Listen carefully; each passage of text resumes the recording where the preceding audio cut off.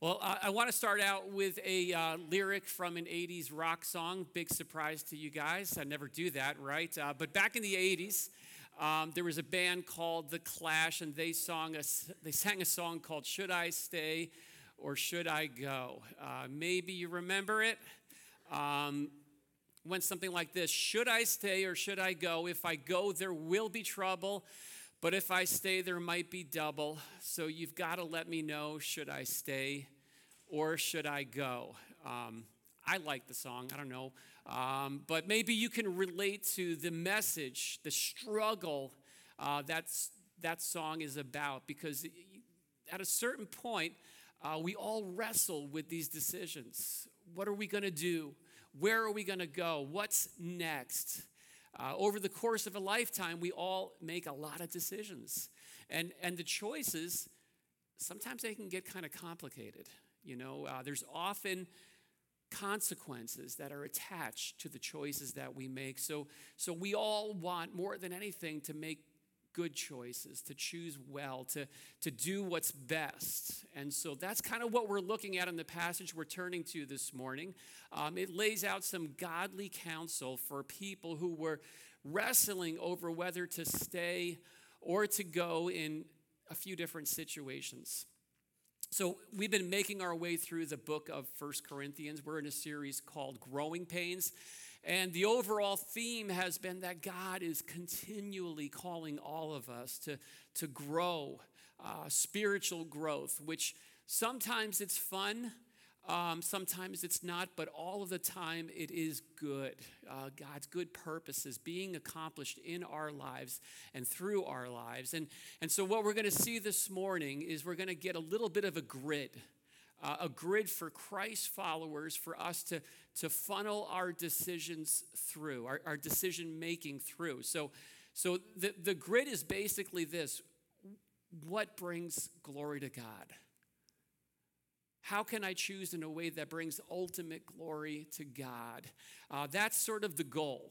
That's the goal that the mature Christian life sets up. Not what's easy, not what benefits me most, but what honors and glorifies God.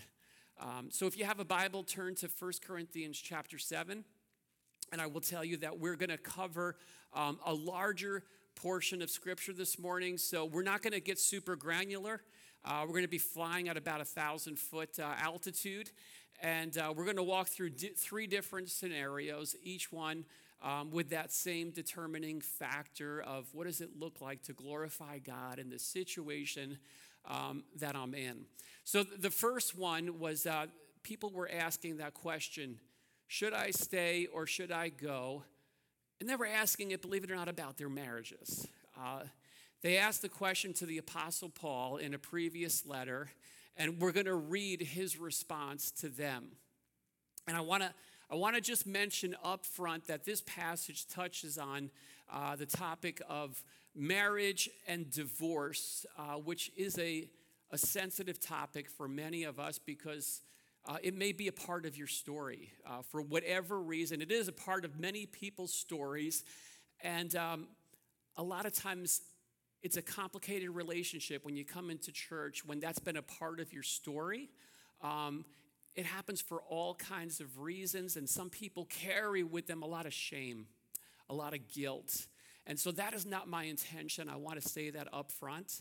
And I want to just encourage you to, let's look at this from this point forward. For the current situation, moving forward, there's no intention of judging anyone, and God is a God of grace. And so let's just look at what God's word says. And we're going to read 1 Corinthians chapter 7, and this is verses 10 and 11. It says, "To the married I give this charge, not I but the Lord. The wife should not separate from her husband, but if she does, she should remain unmarried or else be reconciled to her husband. And the husband should not divorce his wife." Okay, we'll stop there. These instructions are directed to Christian marriages where both spouses are Christ followers, they're believers. And it kind of reminds us of the reality that even Christian marriages will not be exempt from marital challenges, from relationship challenges. You see, that question that they were asking, should I stay with my spouse, that wasn't some kind of hypothetical. They wanted to know, hey, can you tell me, is there an opt-out clause? Because I might be interested in taking that. Maybe you've been there yourself. You know, marriage, I think it's the best thing around when it's going well. But the reality is it doesn't go well all the time.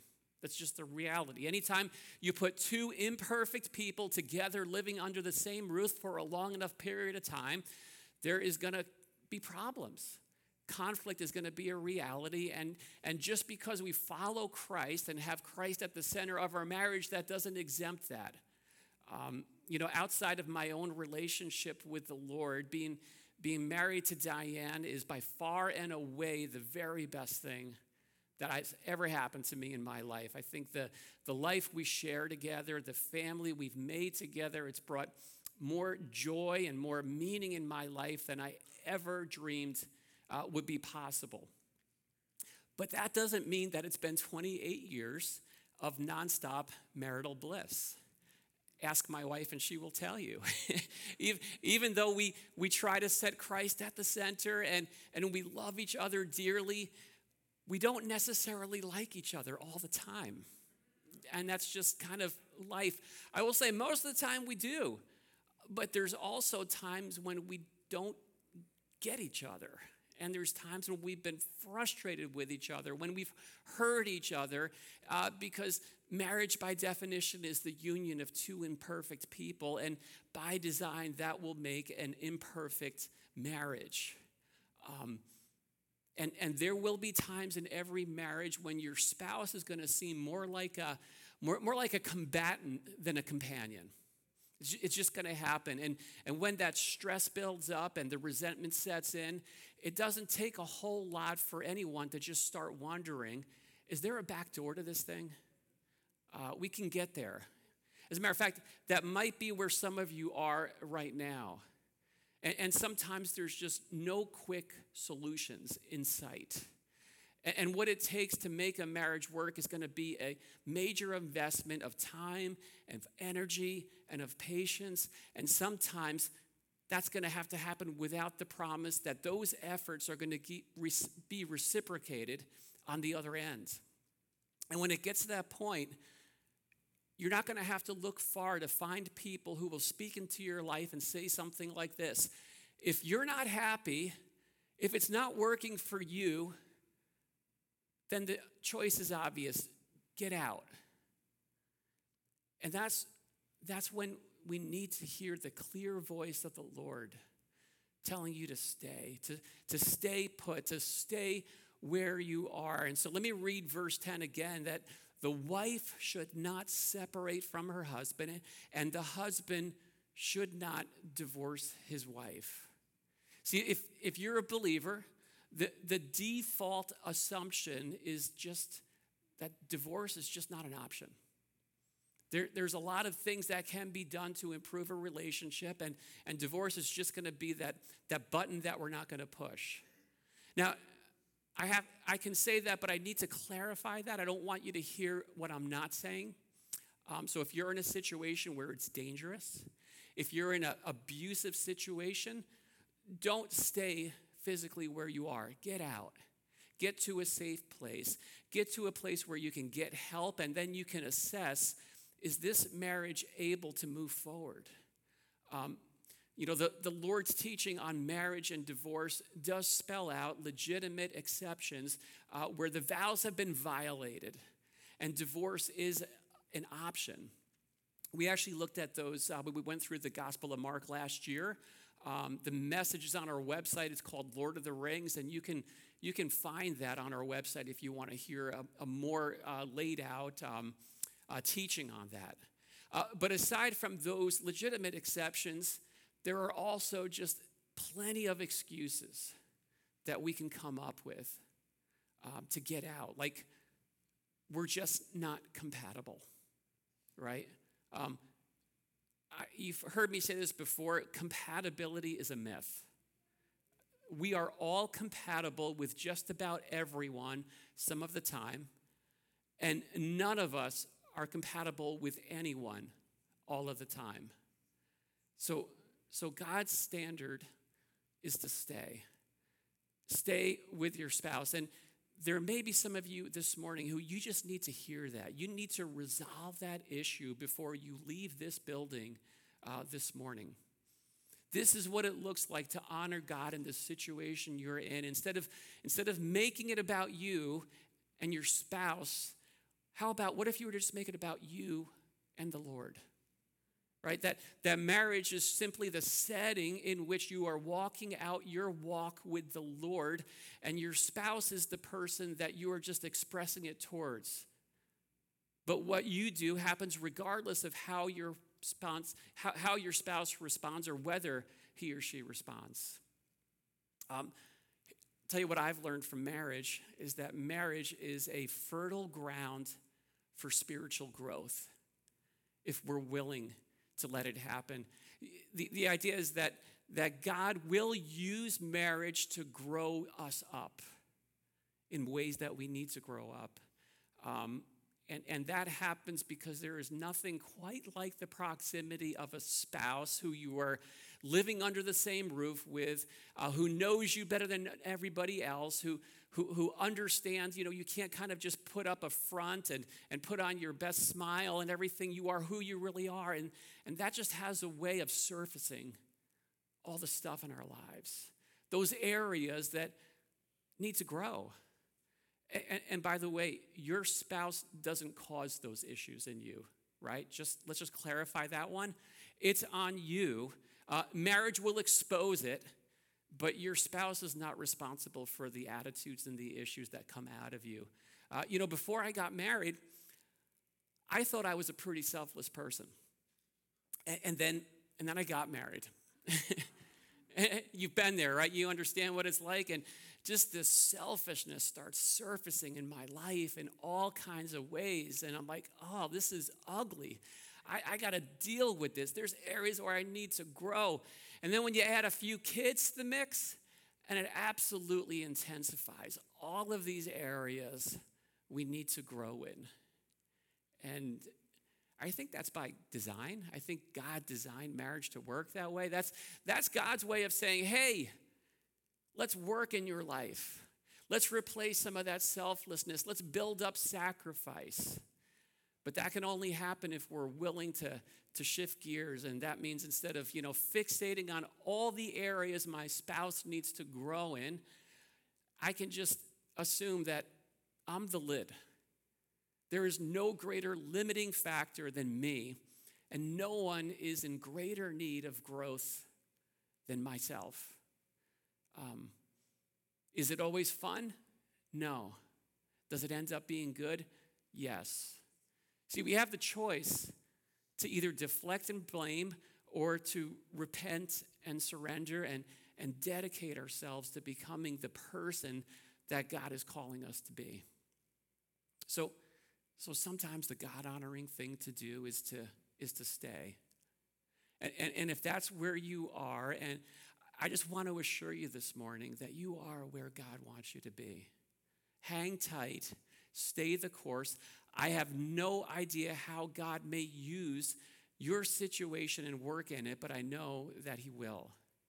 So the passage is going to go on now. We'll keep on reading, and it's going to apply that same instruction when it's a believer who's married to an unbeliever. And a lot of you may fall into that category. And this answers the question, should I stay with my unbelieving spouse? That was the question. So it says this, to the rest I say, and I, not the Lord, that if any brother has a wife who is an unbeliever and she consents to live with him, he should not divorce her. If any woman has a husband who is an unbeliever and he consents to live with her, she should not divorce him. For the unbelieving husband is made holy because of his wife, and the unbelieving wife is made holy or sanctified would be the literal translation because of her husband.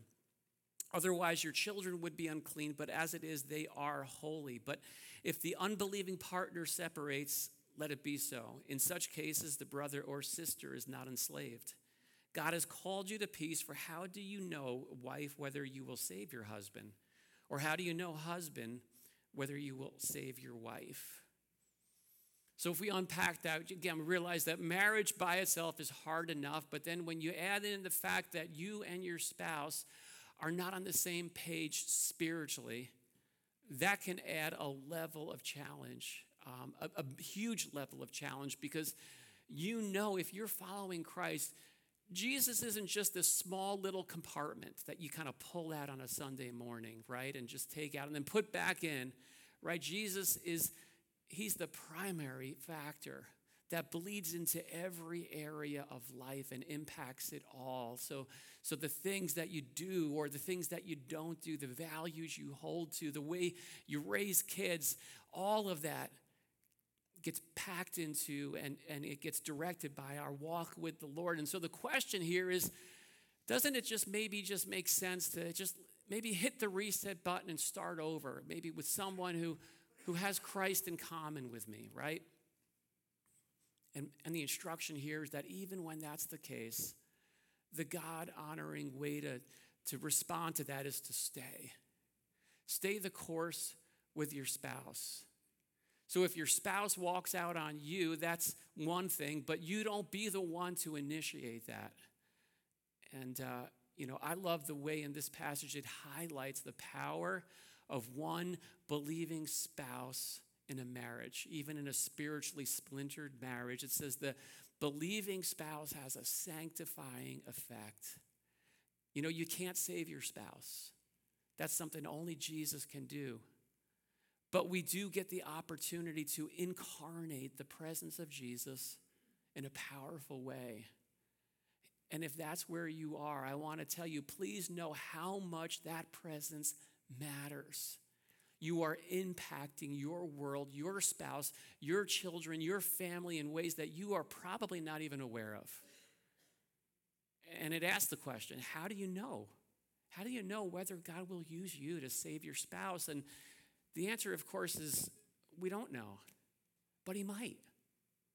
And so if this is where God has you, I know you don't have to go out looking for a mission field, right? We oftentimes talk about that. Well, who's your mission field? Where is it? Well, it's under my roof. It's in my house. You're living in a mission field day in and day out. And I know many of you are in this situation. This is your setting. This is your reality. I've heard your stories, and I want to tell you, you're my heroes. You really are. You're just showing amazing strength. You're settled into this is the place where God has called me, and I'm just open. I'm surrendered to how God wants to use me in the setting I'm in. That honors God. Don't ever forget it and keep on going.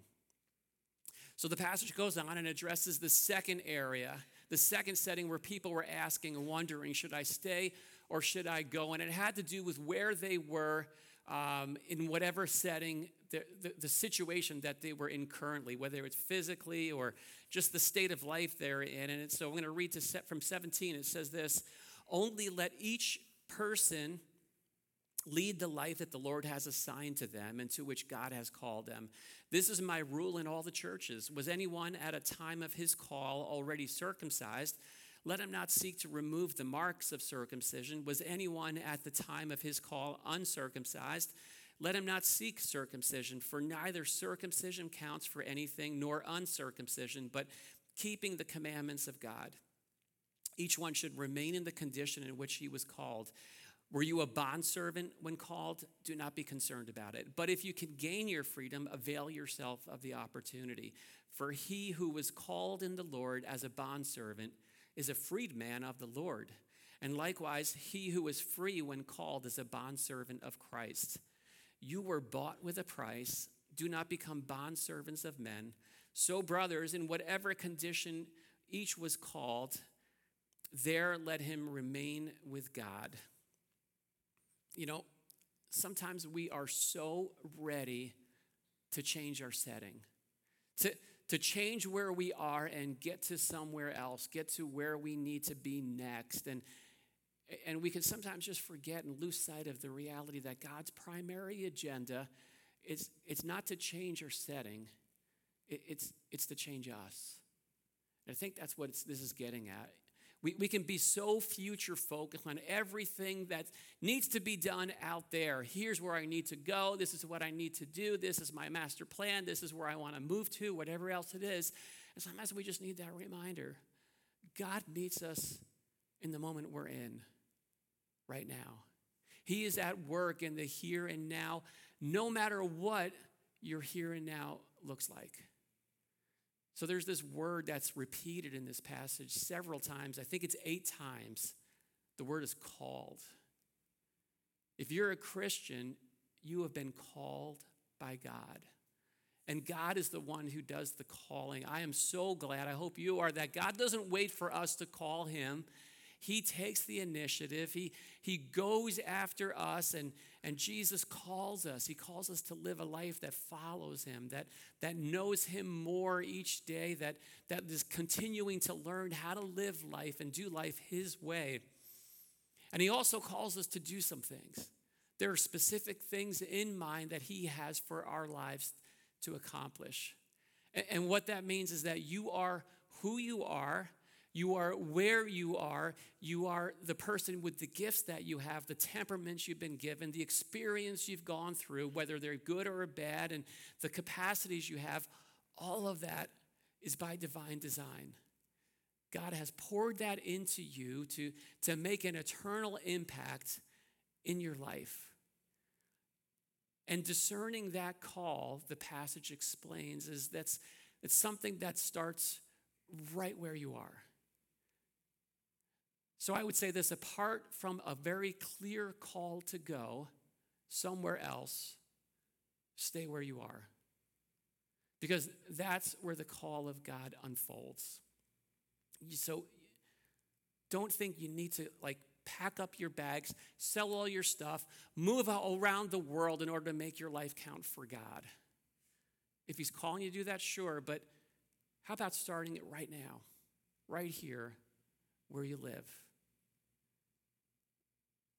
Not just when you have everything figured out, right? Your life doesn't need to be all running smoothly for God's call to unfold. The obstacles don't need to all be out of the way. God's call is for here and now. Paul even says, I think you notice it here, but even for those who are slaves, that's not an excuse to not live out God's call. You can still do that. You can live life in a God-honoring way. And so he says, of course, if you have a chance to get your freedom, get free. But in the meantime, don't let that distract you. Get busy doing what God has called you to do. It makes me think of King David, right? His call started out in obscurity. No one was around.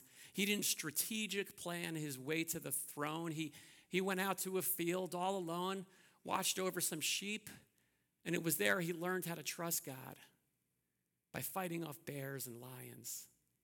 And that gave him the courage to face Goliath. And God eventually, step by step, raised him up and brought him to the place that he wanted him to be. How about Joseph? Joseph started in a pit when he was sold into slavery by his brothers, and he went from there to a prison cell. Instead of being bitter and angry, he just looked for those opportunities to do what he could do, could carry out God's call. And that eventually led him to the exact place where God had in mind for him to be. See, that's the way God works. And so the challenge is, what if maybe we spent less time trying to change our surroundings, those things outside of us, and getting somewhere else, and we just focus on ourselves and say, hey, what does it look like to honor God right here, right now? Ask God, show me, what do you want me to do? Who is a person that you want me to bless? What needs are around me that you have me to meet? Start right where you are and just watch it unfold step by step. So there's one final category that addresses, in this passage, engaged couples. And they were wrestling over the question of should they break off their engagement, stay single, or go ahead and get married. And I'm going to read this passage and we'll unpack it together. And it's a little bit of a longer passage, so just hang with me and we'll read it. It says this: "Now concerning the betrothed, I have no command from the Lord, but I give my judgment as one who by the Lord's mercy is trustworthy. I think that in view of the present distress, it is good for a person to remain as he is. Are you bound to a wife? Do not seek to be free. Are you free from a wife? Do not seek a wife. But if you do marry, you have not sinned. And if a betrothed woman marries, she has not sinned. Yet those who marry will have worldly troubles, and I would spare you of that. This is what I mean, brothers. The appointed time is growing very short. So from now on, let those who have wives live as though they had none, and those who mourn as though they were not mourning, and those who rejoice as though they were not rejoicing, and those who buy as though they had no goods, and those who deal with the world as though they had no dealings with it. For the present form of this world is passing away. I want you to be free from anxieties. The unmarried man is anxious about the things of the Lord, how to please the Lord, but the married man is anxious about worldly things, how to please his wife, and his interests are divided. And the unmarried or betrothed woman is anxious about the things of the Lord, how to be holy in body and spirit, but the married woman is anxious about worldly things, how to please her husband. I say this for your own benefit, not to lay any restraint upon you, but to promote good order and to secure your undivided attention to the Lord. If anyone thinks he's not behaving properly towards his betrothed, if his passions are strong, and it has to be, let him do as he wishes, let them marry, it's no sin. But whoever is firmly established in his heart, being under no necessity, but having his desire under control, and has determined that in his heart to keep her as his betrothed, he will do well. So then he who marries his betrothed does well, and he who refrains from marriage will do even better. A wife is bound to her husband as long as he lives, but if her husband dies, she is free to be married to whom she wishes, only in the Lord. Yet in my judgment, she is happier if she remains as she is. And I think I too have the Spirit of God." All right, let me try to just wrap that up and put it together. Sometimes I think what it's getting at is sometimes the answers that we want are not quite as clear-cut and cookie-cutter. And not every decision is a moral decision. I think there's something very freeing about that. Sometimes it's not a matter of what's right and what's wrong. Some decisions are just a matter of what fits best for me, for who I am, for the person that God has created me to be. As Christ followers, there's this overall goal. And that goal is to order our lives in a way that glorifies God, that makes maximum impact for the kingdom of God and the small amount of life that we have on this earth. But here's the thing, it's going to look different in each of our lives. It's going to look different depending on who you are, the chapter of life you're in, the way God has wired you, and it's something that each of us, we have to discern that for ourselves. So maybe this is you right now. You're at some kind of crossroads. Maybe you're a widow. Maybe you're retired. Maybe you're single. Maybe you're divorced. And at some point, most of us are going to find ourselves in a place where we're going to have to figure out, how am I going to orient my life from this point forward? So if your spouse passes away before you do, you're going to have to wrestle with that. Right? Would you get remarried? Would you stay single? And so this is just some guidance, some godly counsel for those kinds of questions. And the first thing is to realize that God is good. Get that straight. God is good. His intention is to bless, not to burden. That comes through in this passage. Some people, they take the martyr approach to discerning God's will. Here's what that sounds like. If it's something I want, then it must not be from God. But if it's something I don't want, then it must be God's will. I think that is one of the most flawed discernment strategies. Please don't employ that. God is not a masochist. So Paul is here saying, he said, hey, you know what? If marriage to you sounds like a life sentence, or if singleness sounds like, jail, then when you get the chance, opt for the one that works best from you. So my goal, he says, is not to restrict you. is that you may live in undivided devotion to the Lord. That's the point. And that means whatever choice you make that choice based on eternity. Make it with eternity in mind, because for all of us, the time is short. And this world as we know it, it's passing away. So be married, but don't make your whole life about your marriage, because marriage has a shelf life. It doesn't last an eternity. So be happy, right? Be content, but don't chase happiness, because that's hollow. It's okay to have stuff, but remember that it's all that stuff is destined for the dumpster. It's not going to last. But what does last is what we do for the Lord. So as we let that reality permeate our lives and we let eternity guide our decisions, that's a way of staying on track. And that's a bit of a template to just help us think through some of these life decisions that we make, or that we will have to make at a certain chapter in our lives. And again, all of these, we don't make these into rigid rules. These are not sin issues. Paul's very particular about saying that they're personal to each of our lives, to each of our situations. And so let me wrap it up. When Washington, D.C., when they released their emergency plan for what residents should do in the event of an emergency, their plan was summarized in 2 words: stay put. Stay put. Sometimes that's God's plan for our lives. That's the call of God. Stay put. And there is this temptation that all of us can feel to escape, to run away. Because the reality is, a lot of times it is harder to stay. And it doesn't take too long before we hit the place that the setting we're in is no longer fun. The fun has run out, and it's just rolling up our sleeves and doing some hard work. This is life. This is real life. And so in my own life, I think of the impact of those who have had the option to go.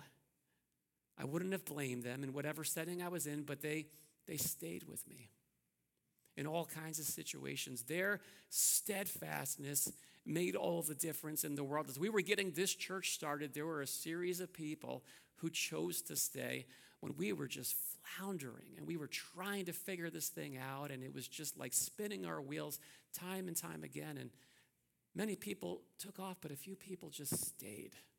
And we wouldn't have what we have without them. I'm so grateful for them. I'm most grateful to have a Savior who stays. When he was in the Garden of Gethsemane and he was sweating drops of blood, thinking about the cross that was coming, he even asked the Father, is there a way out? But then he resolved to stay the course, to go to the cross, to accomplish the Father's will, and to win our salvation. Aren't you glad he stayed? And that same Savior who stayed the course is almost promised. He's also promised to never leave us or forsake us. He is with us through it all. He gives us the strength and the power we need to work through the situations that he calls us to be. It may not always be fun. I guarantee you it will not always be fun, but it will ultimately always be good, because what we do for his glory, we also do for our own good. Let's pray together. Lord